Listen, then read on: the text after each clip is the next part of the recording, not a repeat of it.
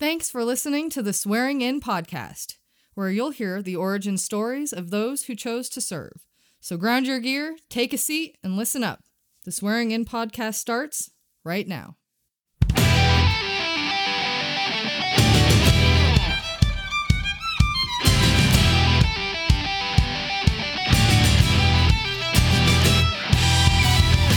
Hello and welcome to the Swearing In podcast. I am your host, Marty Smith. Today, my guest is retired Boise Police Department Corporal John Mathis. John retired from the Air Force in 1998. He moved from Offutt Air Force Base, Nebraska, to Boise, Idaho, where he took a position on the State Parole Board. He left that job in 1999 when he was hired on to the Boise Police Department. John attended the State Police Academy and then the Boise Advanced Academy before becoming a patrolman for the city. He remained a patrolman for the next 19 years and talks about his experiences and what life was like being on the police force. John retired from the Boise Police Department in 2018. Now this concludes your pre-brief. So let's get on with the interview. Today, my guest is retired Boise Police Department Corporal John Mathis. John, thanks for coming back on the program and putting up with me again for another hour. No problem. I appreciate you having me. You have the honor of being the first law enforcement on the Swearing In podcast. So that only leaves me a Coast Guardsman. Well, there you go. Off of my 8 symbols, I only need a Coast Guardsman, and then I'll be finally complete. So, John, let's go back to your, and if anybody's interested, it was a few episodes ago. You told me your military story, and you retired as a master sergeant, and you retired out of Offutt, Nebraska in 1998. Yes, that's correct. Yep. So what were your plans, the year prior or 6 months prior or 1 month prior, whatever it was? You're obviously making a plan for after you retired. How did that come about? Well, I mean, when I was in the military and once I decided to make it a career, I always knew I wanted to get out at 20 years or so and, start a second career somewhere. And so in 1997, which was my 20-year point, I made a decision I'd be retiring summer of 98, which would have put me at just under 21 years in. But so in the fall of 97, late summer, fall of 97, I start looking for jobs for after retirement. Right. And the wife I was married to at the time was originally from Boise, Idaho. Okay. And she got an assignment. She was Air Force also, and she got an assignment to Mountain Home. Oh, look at that. So our thing was we were going to go to Boise and live there, and she was going to finish her time out at Mountain Home. So I applied for a couple jobs in Boise, one being at the Boise Police Department and the other being with the Idaho Parole Board as a institutional hearing officer, it was called. So fall time in 97, I had interviews set up with both of them to fly up there. I flew up there for about 5 days, and Boise PD had me within 3 days. I did my written test, my physical fitness test, an oral board with senior people from the department, and my polygraph. Wow. So I got all that done. And then I interviewed also while I was there with the Idaho Parole Board, with the executive director of that. Yeah. And she basically, the job for that was like I said, it was institutional hearing officer. It was for interviewing inmates out at the 3 prisons outside of Boise when people were coming up for parole. Oh, geez. He would do one-on-one interviews with inmates to make recommendation of parole board itself if they should get out or not. Yeah. Parole. So I did all that interviewing and did all the testing and passed everything. And Boise, I got on the list. I think I was like number 7 or number 8 or something. Oh, you were. And they called me in January, February at the same time that the Idaho Parole Board called me also. So geez. Idaho Parole Board offered me a job, and I told them, well, I'd have to think about it. And then the police department called me to say that I was like number 8 or whatever after all the final testing out of whatever amount they tested. I think there was like 150 total tested. Okay. And they were only hiring 6 people that go around. Of course. Right. So they're like, what, we want you to come in and test again this spring because we're going to be doing another testing for another hiring. And I'm like, well, I got this offer from the parole board and I think I'm going to take that so I can get a job. Yeah. Yeah. So I called the parole board back and took that job. So I initially moved up to Idaho in April of 98 and started with the parole board. I retired 1 May of 98, but with terminal leave, yeah. I moved up there early and started the job with I still had 30 days to go in the military when I started with the parole board. Sure.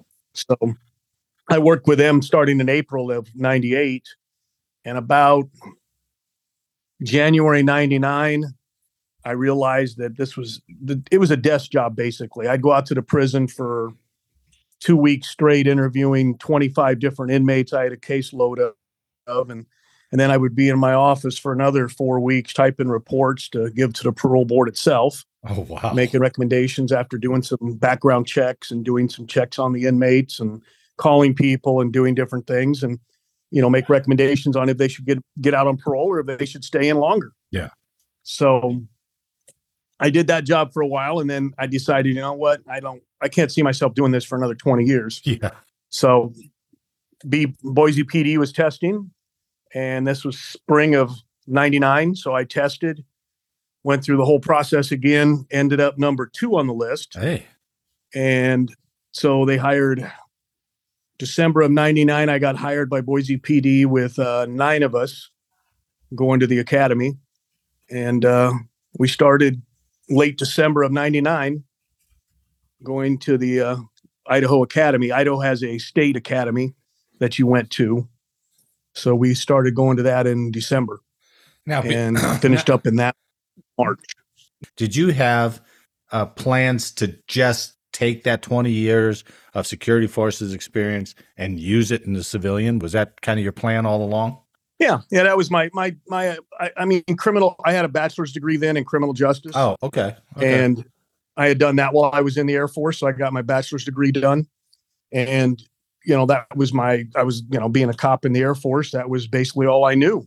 And that's what I wanted to do on the outside, was something in criminal justice. Sure. That's why the parole board job was, something in criminal justice, which it was interesting. I mean, I got to talk to people that did some very bad crimes and, murderers, rapists, sex offenders, everything. And so it was interesting. That actually sounds, wanted to be a cop. Yeah, that actually sounds like good prep for being on the police force. And actually, I can, we'll get into it, but once I was on the department, I actually ran into a couple of people that I gave, interviews. I did interviews with from the parole board. So ended up arresting a few of them again. Oh, so oh, no. Yeah. Repeat offender. Yeah. Yes. With your interview, did you initially say they were good to go to get paroled? It just depended. I mean, sometimes I would have, like I said, usually we had a caseload of 20 to 25 we'd get for an 8-week cycle. And we'd go out and interview everybody for a couple of weeks. And we'd be in the office doing all our follow-up by going over records, calling people that this guy had been involved with at the prison or on the outside, calling the counties they'd been convicted in and talking to people that knew them or arrested them or dealt with them or whatever. Yeah. And then also looking at what their plans were when they got out. We had to check on where they were going to live, where they're going to get work. Oh, wow. Who was going to let them live where, everything, to see if they had a viable plan for parole. Oh, I didn't know that was part of it. Yeah. So it was interesting. It was interesting to delve into backgrounds of people and all that. And even after only, I was there a year and a half total, but after about 6 or 8 months of it, you could almost cut and paste some people's criminal life, social life, and all that in, and it'd be almost the same thing for each person. So it was getting kind of not. Yeah, I can imagine the monotony would, and that was only your first year. Yeah. Okay, so let's get into the academy.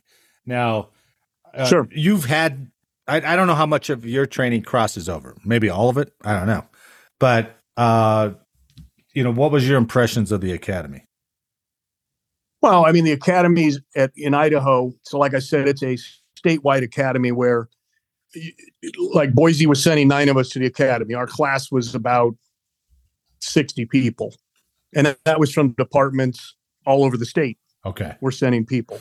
So our class, which is a 12-week class, was from different departments around the state. So, yeah, it wasn't as some states have, more of a military type academy where, if an instructor walks by you, you go to attention on the wall. Yeah. Oh, they do. Stand there at attention. Or, a stress academy, they call it. Oh, wow. Or, you screw something up. We did have, if you screwed something up, you could be doing push-ups. Yeah. So you could do that. So, but ours was still, you're in uniform every day. You got inspected every day. You had PT pretty much every day. I mean, you had different. There's still a weeding out process for the academy. Oh, yes. I mean, we lost, I think out of our 60, we lost about 5 people, I think, total. Yeah. Huh. A lot, but we lost 5. So, and that was basically from not passing tests. Yeah. Not passing, because you'd have different blocks you went through of, like the first couple of weeks was constitutional law and Idaho law. And then you had a test on that. And if you failed it, you got a second chance. If you failed it again, you were out. Yeah. Okay. So, and it went on like that, for the next 12 weeks, doing all the different training and stuff. You had a second chance. And if you failed the second time, you were gone. So I understand the academy's going to the academy is going to be a lot different than going to basic. And probably the biggest the biggest difference has got to be an age range in the academy. Right? Oh, yeah. Yes. So you're in your late 30s. I was 40 years old when I went to the academy. So I was probably and there was a couple guys a few years older than me, but majority, of course, were in their mid 20s to mid 30s. Okay. Was the majority. So I was one of, say, 3 or 4 of the oldest in the class. So, so that was and that was one of the big questions when I got hired by the oral board I had to go to. You see an oral board where you have, I believe we had 2 captains, 2 lieutenants, and a deputy chief on the oral board. Uh-huh. And they're basically throwing questions at you, scenarios and so forth, and also asking opinions. And a lot of it was to see if you'd stick to your guns. And even if you gave a wrong answer, because a lot of people, that are interviewing to be a cop have never been a cop. Yeah. And they may give an answer and they'll slam right back at them and say, oh, you're going to do that. Well, what if that's wrong? And they want to see if you'll stick to your guns, as far as answers. Interesting. So, so it was one thing that I knew about. So it was easy for me to, in that oral board, to say, well, this is what I do and all that. And when they threw it back at me, when an example was, you're with your training officer and you're at a alarm at a convenience store that's closed and the alarm's going off. You get there, you find an unlocked door, you go in, you make sure everything's okay, which it is. And you're waiting for the owner to come out to secure it. And you see your training officer take a candy bar and eat it. Oh, what are you going to do? Right.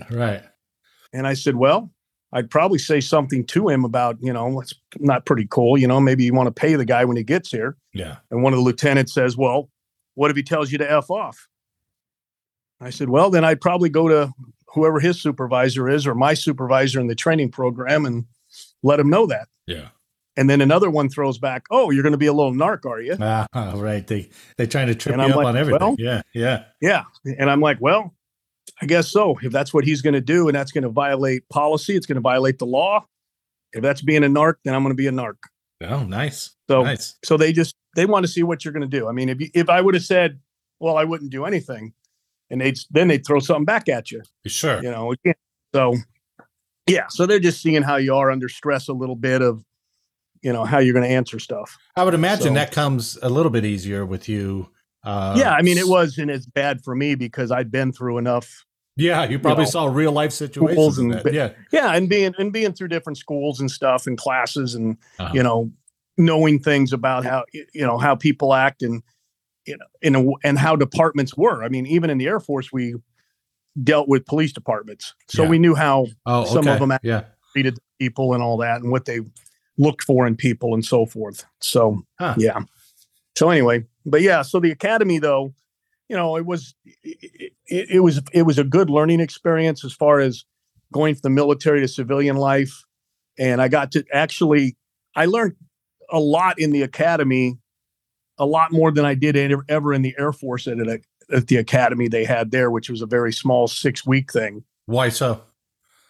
Because we had more in depth. I mean, we had okay. EVOC driving, emergency vehicle operations driving. So we did it for a full week. All we did was drive around hauling ass everywhere like we're chasing people and learning how to do different things with vehicles and wow, so that's forth, pretty cool. which is fun. Another week was a full week at the range, of course, qualifying and making sure you can shoot your gun correctly and all that. Yeah. And then we had a lot of interaction type scenario based stuff where like domestic violence and, then of course a lot of hands-on training as far as defensive tactics, which was a lot more than the Air Force ever offered. In the academy though, I mean, you learned a lot of the state, everybody was taught the same thing. Yeah. And after we got done with our 12 weeks of the Idaho Police Academy and graduated, then we went back to Boise Police Department, us 9 did, and we had 12 more weeks of our own academy. Oh, you did? Yeah. So we had 24 weeks basically of police academy. So about 6 months total. So we had ours was called the Advanced Academy. So our local departments, our Boise Police Department Academy was the Advanced Academy. Okay. And basically you're learning the Boise way of doing things. Oh, okay. All right. So you're still learning, you learn something at the state level, and all the stuff. And then you go back and you go over a lot of the same stuff, but there might be a little different ways of Boise doing things. Yeah, sure. So yeah, so that was, so basically 6 months of academy type life, going to classes and doing different hands-on things and all that before you were able to go into the training officer program, which was 14 more weeks. Jeez. Where you're with training officers. So you're with 3 phases of training.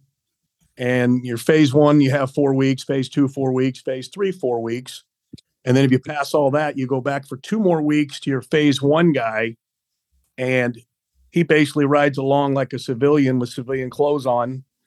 And he is not going to be doing much of anything because he's making sure you've learned what you're doing and you're ready to go on your own.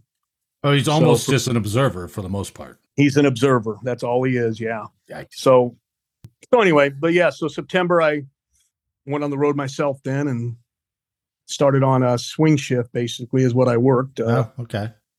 3:30 in the afternoon to 1:30 in the morning because we work four 10-hour shifts. So yeah, that's what I went to first. Huh.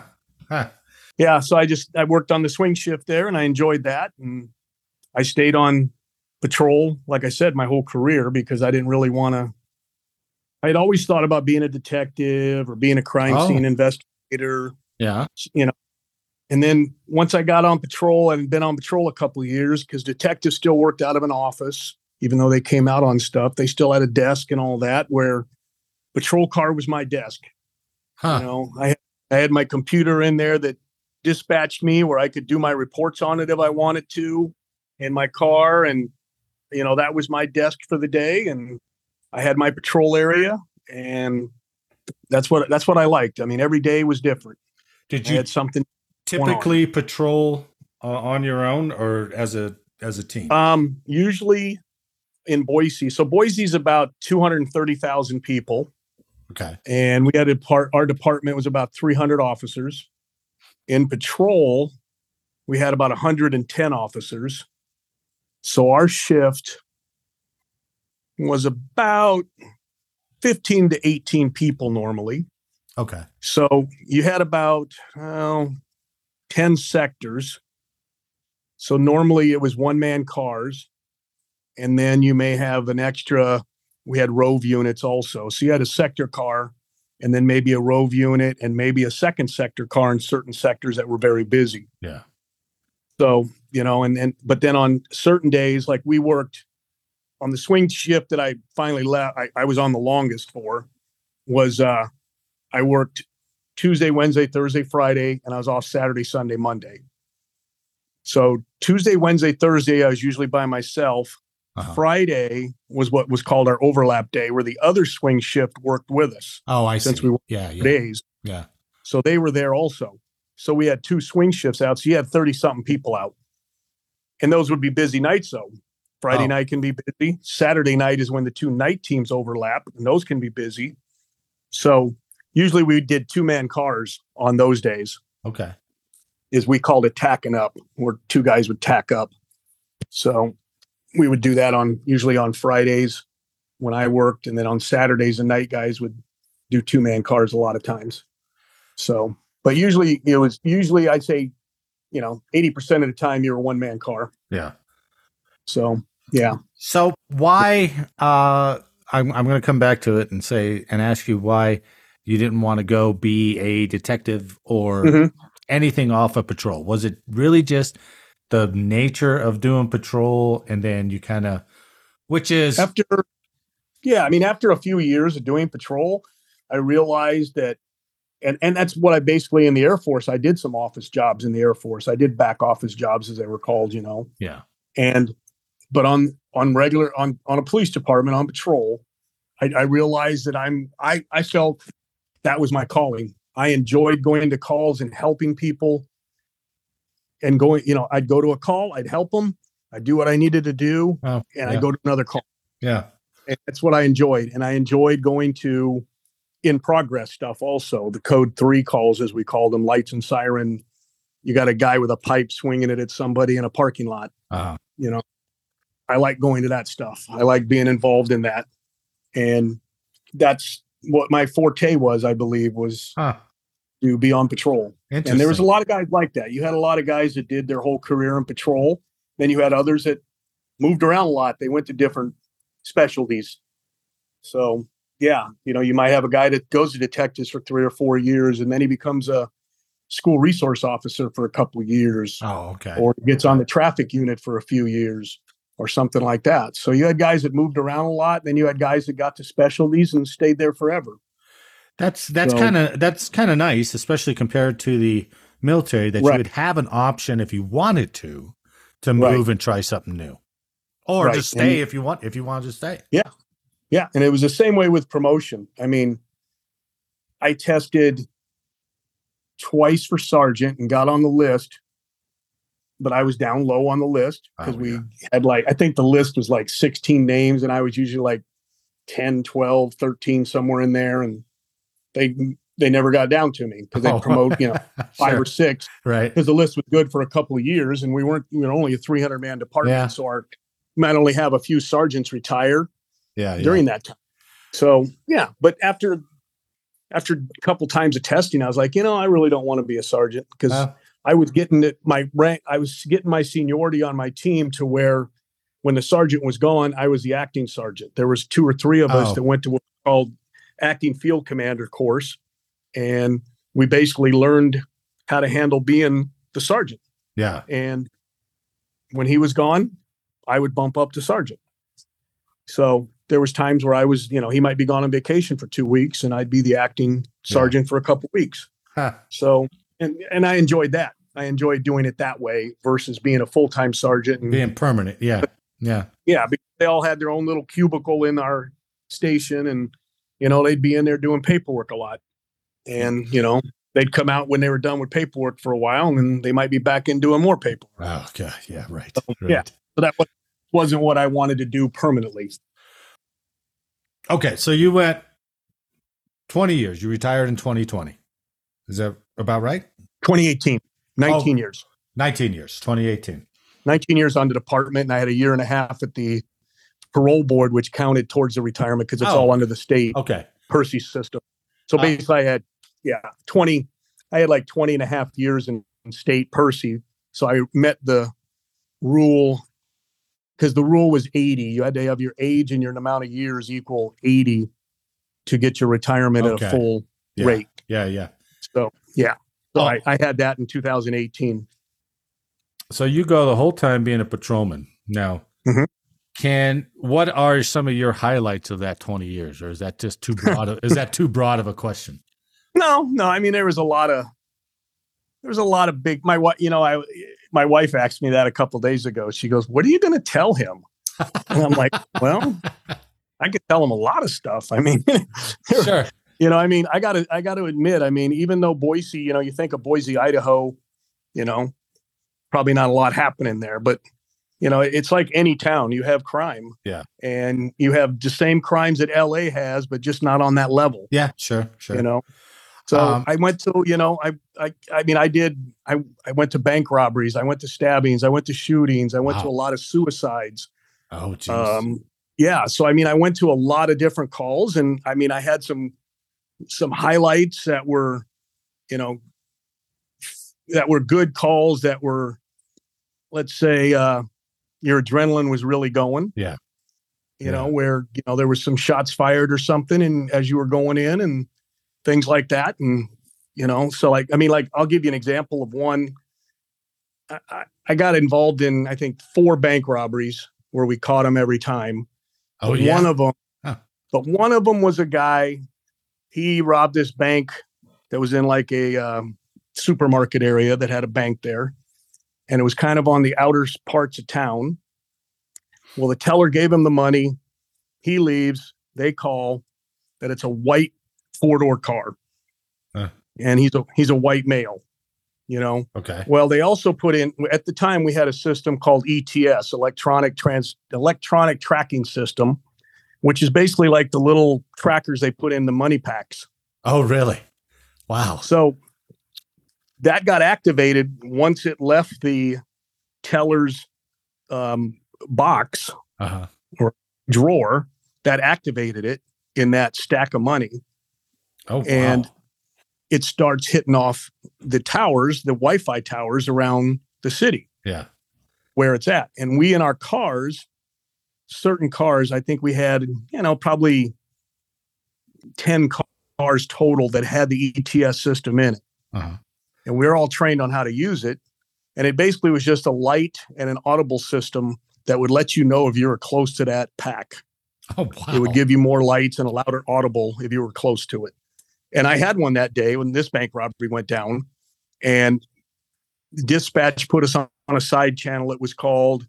As we were responding, this guy was leaving and he was hitting off certain towers. So we were trying to, figure out on the radio, well, he was going that way. He's heading to the interstate, Sure.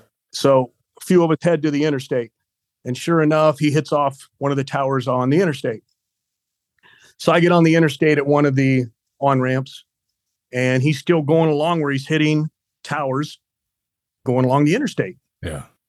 So I'm hauling ass up the interstate, and I come up to where I got 3 white cars ahead of me.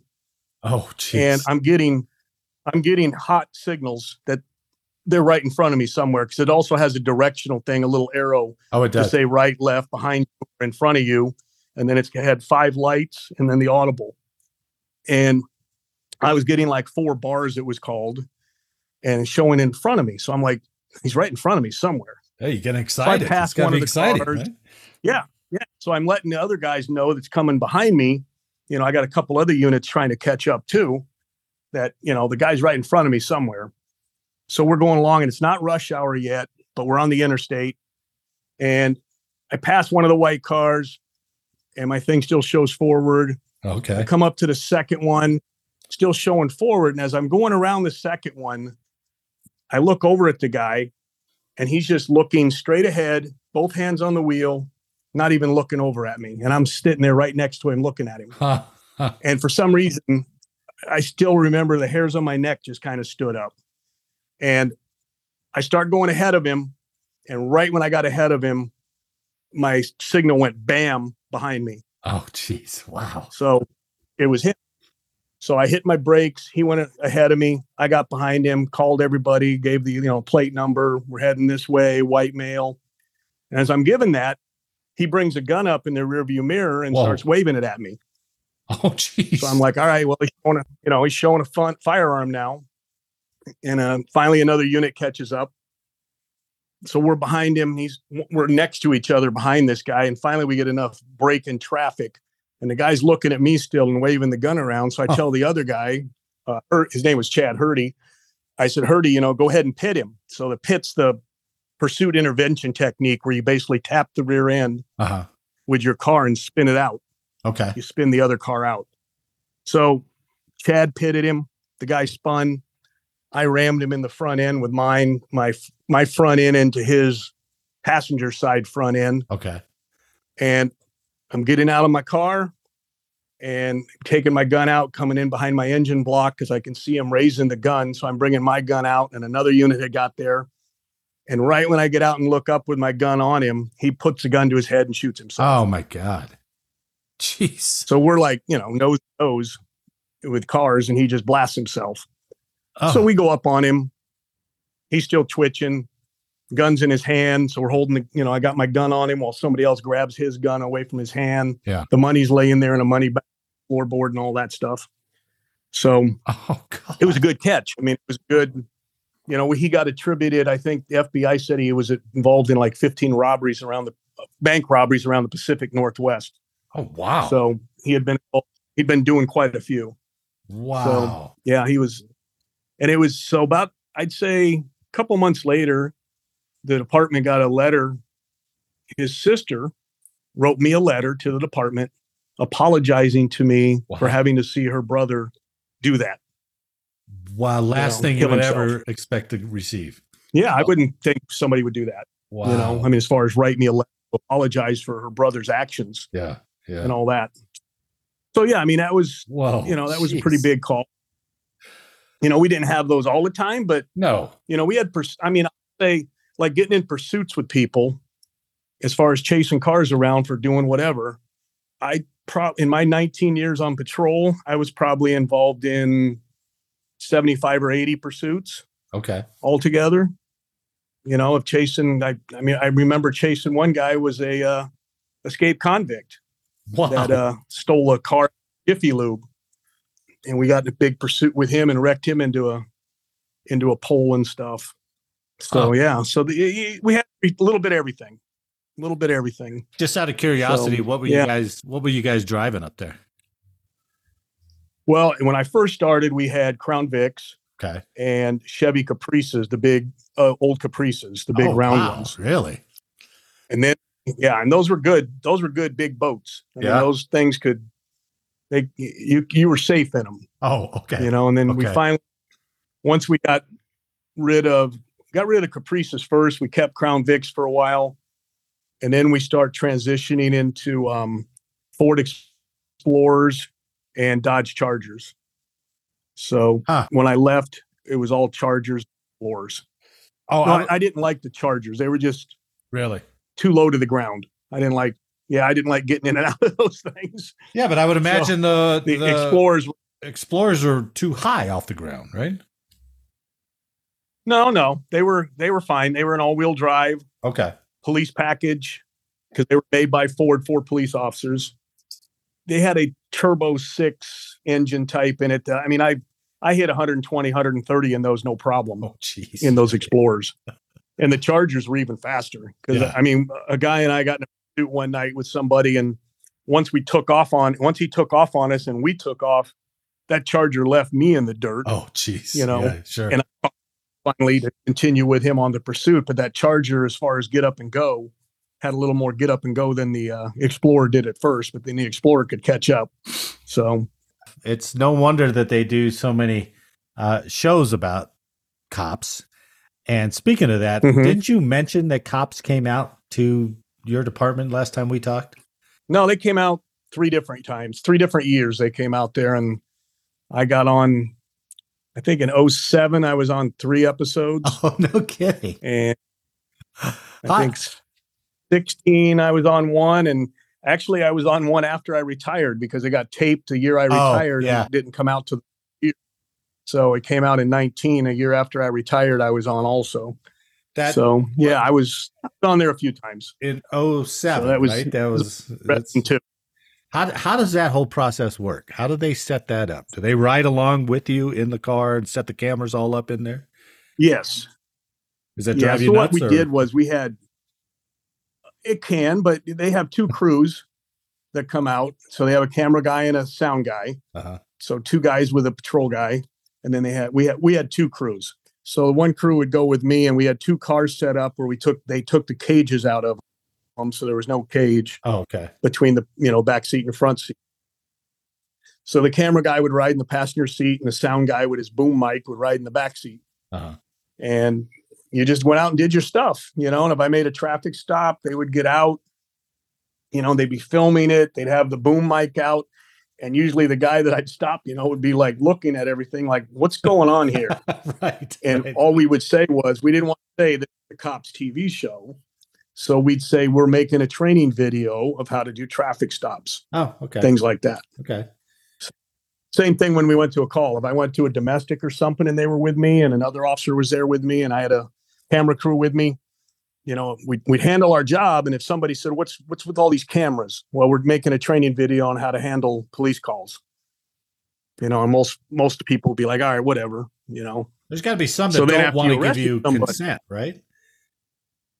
Right. So what they did was, when if they didn't want to be taped, they'd turn the cameras off right there. Oh, okay. So, and they would just sit there and wait while we handled the call. Yeah. But after we arrested, if they continued taping and nobody bitched about it, and they got a good episode out of it, and we'd had the guy, under arrest for something, and he'd be in the back of our car, and the cops guys would go over and have to get him to sign a consent form, to be on TV.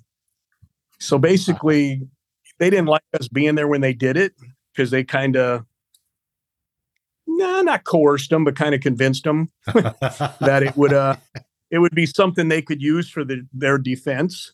Oh, that's creative. They could use the whole episode to help them with their defense. And they'd be like, oh, yeah, I'll sign. Yeah. Well, when they went to their hotel that night, they cut that 40-minute taping into a 7-minute episode. Okay. So all that other 33 minutes was gone. Oh, so they couldn't have used that anyway, right? So all they had was 7 minutes of this guy being a dumbass. So, yeah, that's how they made a show. Well, that show so they did it right away that night. That show ran for so long. I guess they perfected those techniques in getting people to sign off on it. Oh, yeah. They did very much so. And they went all over the place. Yeah. Every place you could think of. And, they like when they got to us one time, they had been in Atlanta, Georgia the week before. And they usually came for about 2.5, 3 months. Yeah. They would be, about 2 months. They would stay there, about 8 weeks. They would stay there and at a location, and they would just they'd go out every day. Wow. They take a couple days off here and there, but pretty much they would find guys they liked. They'd ride with a bunch of different ones. Yeah. And they'd find guys they liked riding with who, as they called it, had screen presence. Oh. And they would go with them guys, and you were assigned your patrol area still, but you could pretty much go to any call you wanted in the city to try to get them involved in something. So yeah, it worked out well for us. We never had any bad press or anything like that, or people complaining about it or anything. So they were there in like 07, like I said, 06, and they showed in 07. And then they came back in like 15 and then in 18. So, yeah. So it was interesting. But the last year they came back, I didn't really want to go with them again. Oh, yeah. Because I'd done it enough. Yeah. Want to do it again. And the guy I had for my camera guy the first time was now the executive producer. Wow. And he had told all the guys coming, and he came with them, to introduce everybody around since he'd been there before to Boise. And he came into our briefing with him, and he's like, that's John Mathis. You need to ride with him. Oh, and I'm like, no, they ain't riding with me this time. And he'd like, yeah, they are. So I took him a couple times, but I usually got out of it. Yeah. And so the only show I got that last year before I retired was helping another guy that had him riding with him. Okay. So when I went to a call with him to help out on something, but it just, it was fun to do, but you got tired of it too. I would imagine. Yeah. Somebody, basically they were with me, for 4 days a week for 3 or 4 weeks straight, they were with me, and then they'd go to somebody else for a while. So, yeah. Over the last, 6-7 years, they've had all that unrest across the nation, the police department, and some, and a lot of states have, instituted body cams where there wasn't body cams. Did you retire before that era, or did they ever? We had body cams when I left. We had them for about, I left in 18. I think we got them in 15. Oh, you did? We got body cam. Okay. Yeah, we had them. And we had, we went with different ones because they got better and better. So we had one that I wore up on my epaulet. It was like a little camera on my epaulet on a clip, and it had a wire that went through my shirt, and all that, and connected to another piece on my belt that was the taping unit that I had to push to start it. And then they finally went to another type that was, a lot of them still wear now, which is more of a one unit that basically has a big magnet under your shirt and attaches to that. And it's right in the middle of your chest. Oh, okay. And you just push the button or stop it by that button also. And the camera's right there. So the big thing with those is, they're good and all that for both uses to, say show what the bad guy did and also to show what the officer did. And in deadly force situations, they're good. But sometimes, if you have them on in your chest area and you bring your gun out to point it, it's obscured. Your gun is blocking then from the camera. Yeah. So the camera's not seeing everything because your gun's right in front of you. So sometimes they weren't as good, but usually 90% of the time they were fine. Well, they're not infallible, but here's another goofy question too. Including that camera, my God, how long did it take you to get into uniform? I'm serious. Yeah, it's like putting all your field gear on a daily basis. Yeah, right? Putting on my vest. I always wore my vest was under my shirt. A lot of guys now went to the outer vest, that are outside their shirt, like a flak vest. Oh, okay. Type thing, But I always wore the inner vest under my shirt, and then your gun belt and all that. And you figure, with a vest and your gun belt with everything on it, you're carrying 25 to 30 extra pounds. God, easy, right? Stuff. Yeah. Yeah. And people develop, I developed back problems, Did you? Sciatic nerve issues, things like that. Wow. Where I went to a chiropractor every month. Did you really? To get corrected. And after I retired, about 6 months after I retired, my sciatic nerve wasn't bothering me anymore. My back's still a little sore now and then, of course, but that's just old age too, lower back pain and all that good stuff. Yeah. But getting in and out of the car with all that gear on. God, yeah. Yeah. So a lot of guys develop back issues and all that. So wow. Problems with that. Yeah. Yeah. Definitely. Well, let's, I could ramble with you for another 2 hours, just listening to you. But let's boil it down to here. Do you have a proudest moment in that police career? Some of the arrests I made, I was very proud of, and but I said on the previous podcast, about giving CPR to people. Right. Well, I actually had one time I went to a medical call. We had this apartment area that was, let me get this right. We had Bosnians, Russians, and Syrians all living in this one apartment complex. Wow. We called it the little UN. And and sometimes you would go in there and you'd go on a call and you'd have, because we carried little badge stickers, to give to kids and all that stuff. Oh, okay. And it was, we used to call it Black Hawk Down, because you would pull in there and you would have 30, 40 kids around your car yelling sticker, sticker, sticker. Oh, really? Really? All this. Yeah. Yeah. So one night though, I get called there on a medical call where a Bosnian kid, 2 years old, is choking. No. And the father's all frantic and all this. And I get there, it's like 11 at night. And I get there and he's outside with him. And the mom and the dad are outside with the little kid. Neighbors are out and his kid's turning blue. And so I just did basically I said, did he eat something? He said, yeah, he was eating a burrito and he's choking. I'm like, all right. So I put him in like a modified Heimlich basically over my fingers and just friggin', yanked up like you do for a Heimlich. Yeah. And the burrito came flying out of his mouth. Oh, it did. And yeah. So, and he was fine. The medics showed up then. I handed him off to the medics, said, here you go. He's good to go. Wow. So, but yeah, I mean, that was a big deal for me, and sure. There was, I got an award one year from the, what do you call it? Jeez, Red Cross, from the Red Cross. Okay. They would give annual awards out for law enforcement, fire guys, paramedics for something special where they did that year. And I had a trainee with me one night, and we had a jumper off a parking garage, about a 6th-floor parking garage. And he was going to jump off it, and we talked him down and all that stuff. And he gave us a hug when we took him on his mental hold and took him to the hospital and all this for saving his life and all this. So we got an award for that. Did you talk to him? Yeah. I was the one talking to him and got him to come down and everything else. Wow. But let's just say he was I don't want to say frequent flyer, but he actually, a couple months later, we got called on the same guy again at another parking garage. And so I went up there again because other guys were already up there talking to him. So I went up there again and he saw me and I'm like, hey, and he was drunk, of course, this. Yeah.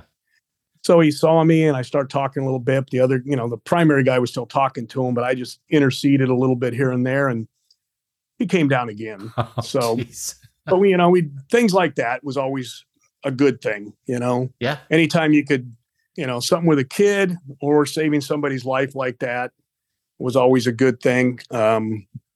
Domestics, to me, I had a lot of domestics where we hauled guys away and, where they needed to be hauled away and got the wives to safety and maybe got them down to a shelter and got them on the right track to get rid of this guy.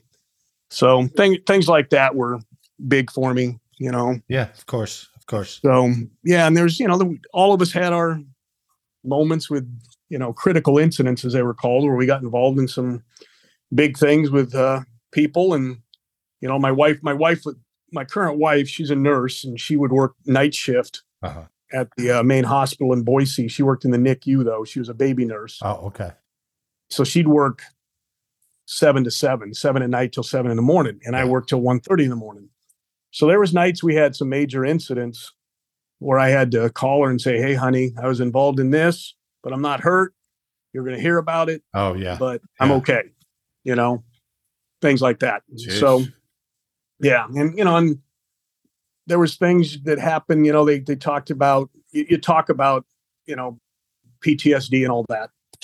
And there were some things that you see and that you don't forget, of course. A good friend of mine, a guy I got hired with,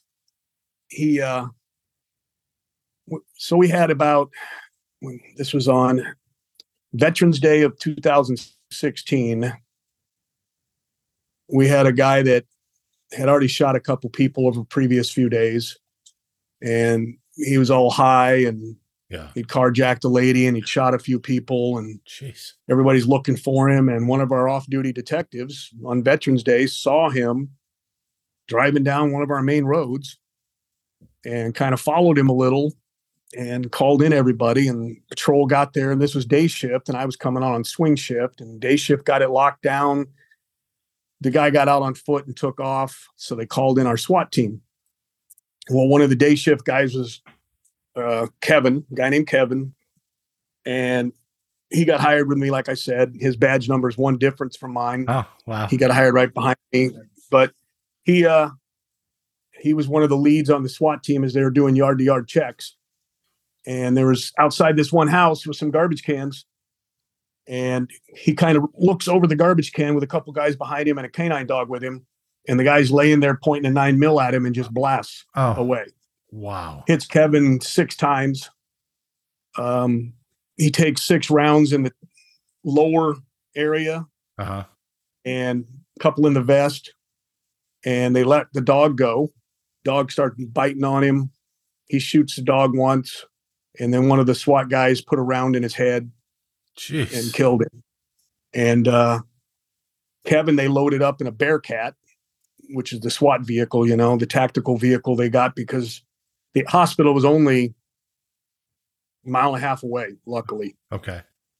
And they had what's called TAC meds. So they had some medics that are assigned to the SWAT team that are tactical medics.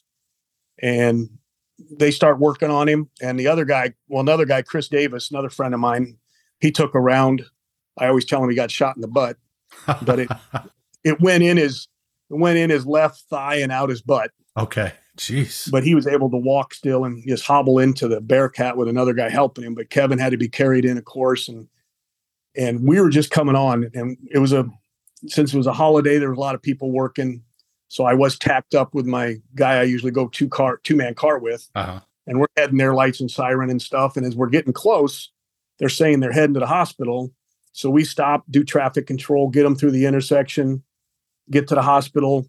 Everybody's there. We help unload Kevin. And he's just saying, he's just yelling, "I can't feel my legs." Oh, jeez. And you look at his left calf, and it was just opened up about 8 to 10 inches where a round went right through his calf. Wow. And all that. So anyway, they get him in there and work on him and all that. Unfortunately, Kevin ended up losing that leg from the knee down, and he's paralyzed now from the waist down. Wow. So he's in a wheelchair. And now, because of problems with his other leg, they ended up just 2 years ago taking his right leg. Oh, geez. Yeah, sure. So, yeah, I mean, this is a guy, he was in the Army. He was an Army guy, and, and been a cop is, like the same time as me, and always a big SWAT guy and all that. And a good cop, a great cop. Yeah. So he ended up basically retiring.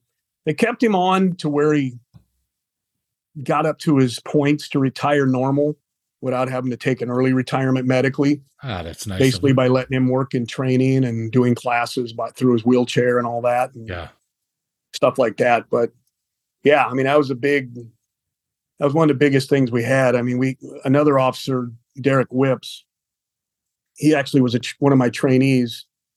He, back in the 2005 time period, probably. Yeah. We were looking for a guy that also had shot somebody, and Derek pulled over this car, and it wasn't the car we were looking for, but it happened to be the guy because he switched cars. Oh, wow. And it was day shift, and Derek walked up doing like he's supposed to, keeping himself bladed, as we called it, where he's just leaning in with his left side with his right hand on his gun. Yeah. And the guy reaches out and fires twice, hits him in the neck both times. Jeez. Takes off. So Derek's able to call for help. Everybody gets there and all that. And he lived. And wow. I went up to see him in the hospital about 3 days later, something like that. And I felt really bad because I was his training officer. And did I teach him enough to protect himself? Yeah, I guess that's going to run through your head, right? Yeah. Right. Yeah. And so when I got up there to see him, he could barely talk, and I got emotional with him. And, I told him, I said, I hope it's not something I didn't teach you, Yeah. And he shook his head. No, he goes, "You taught me." And he says, "I did everything right." And he just, the Browns caught me. Wow. So, yeah. So things like that, just stick with you. Well, when you think of things. We always said, and I was an artillery guy in the Army. But we tried to go, my division, I tried to go to war like 3 times and never got to. But whether you go to a war zone or you don't go to a war zone, the MPs and security forces are always going to see more life-threatening stuff, unless you're on the front lines generally. But for the majority of the military, you guys are really, that day is unknown, right? Right. And yeah. That transfers over to the police department as well. I mean, you never know what that day. That's why, like a traffic stop, a traffic stop's always just, everybody thinks, oh, you're just doing a traffic stop for a guy that ran a stop sign. But to us, it's called an unknown stop because you don't know who you're dealing with or what. Yeah. You don't know why he ran that stop sign or why he's speeding. Did he just shoot somebody? Did he just kill somebody? And he wanted for something? So you always walk up, like one of my sergeants told me, he was a Fresno cop, before he got on Boise. And Fresno's a pretty busy town in California there. And he said, I used to walk up on traffic stops, he said, and in my mind, I was saying headshot, headshot, headshot, headshot. Oh, geez. Till I got up there and it was grandma, then I could do my thing. But he said, I was always prepared that if it happened and I saw something, I was saying headshot. So when I pulled, I would go right to his head. Jeez. So, and that actually, real quickly, that actually happened where for me and another guy, we were on patrol and we stopped this car. We were tacked up, 2-man unit, stopped this car. And it was a piece of shit car, 2 dudes in it. And it was midnight. And as we walk up, he's on the passenger side. I'm on the driver's side. I tell the driver to keep his hands on the steering wheel. He says, okay. And all of a sudden my partner yells gun. Oh, geez. So I pull mine, I put it to his head, this guy's head. And I say, you move your hands, I'm going to shoot you right here. Wow. And my partner's got his gun on the other guy. So we're calling then for units to come because the passenger had a gun tucked under his leg. Oh, he did. And my partner just happened to see it with his flashlight as he comes up. He puts his flashlight there and sees the butt of the gun sticking out. Oh, geez. So yeah. And they were dopers. We found dope in the car and the rest, ammo and stuff. And they went to jail, of course, but you just never know, who you're stopping and going to deal with and all that. Well, and I don't know how frequently those situations happen to you. But how do you decompress from that? You go have a few beers. I guess so. The old standard way, huh? Yeah. And you got guys just like on any job, especially in police department, though, you got guys we call shit magnets. Oh, that it seemed like so-and-so would always he'd go to a call and it would turn to shit. Oh, yeah, right. A huge fight or somebody shooting a round off or somebody pulling a knife or something, It just follows those guys around, it seems. Huh? You had guys like that, you had guys that never shot somebody. I never shot somebody in my career. Pulled my gun hundreds of times. Had the trigger back hundreds of times. Oh, yeah? But never had to shoot anybody. Oh, thank but God. We had guys that were in 5-6 shootings, So you just didn't know. Sure. It could happen.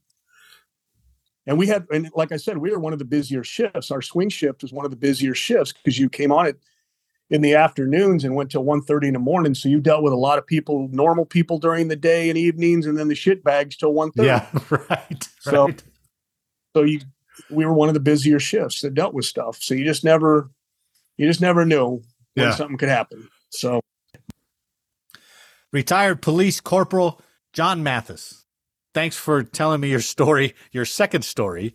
Thanks for your service to the country and your service to the city of Boise. Thank you. I appreciate it. I had a great time speaking with you again. Thanks, John. On behalf of Officer Mathis, I'd like to thank you for listening today. I hope you enjoyed the show, and if you did, please leave a like and a comment and share the podcast with someone else. And as always, make sure to download the next episode for more service origin stories. So until next time, on your feet, dismissed.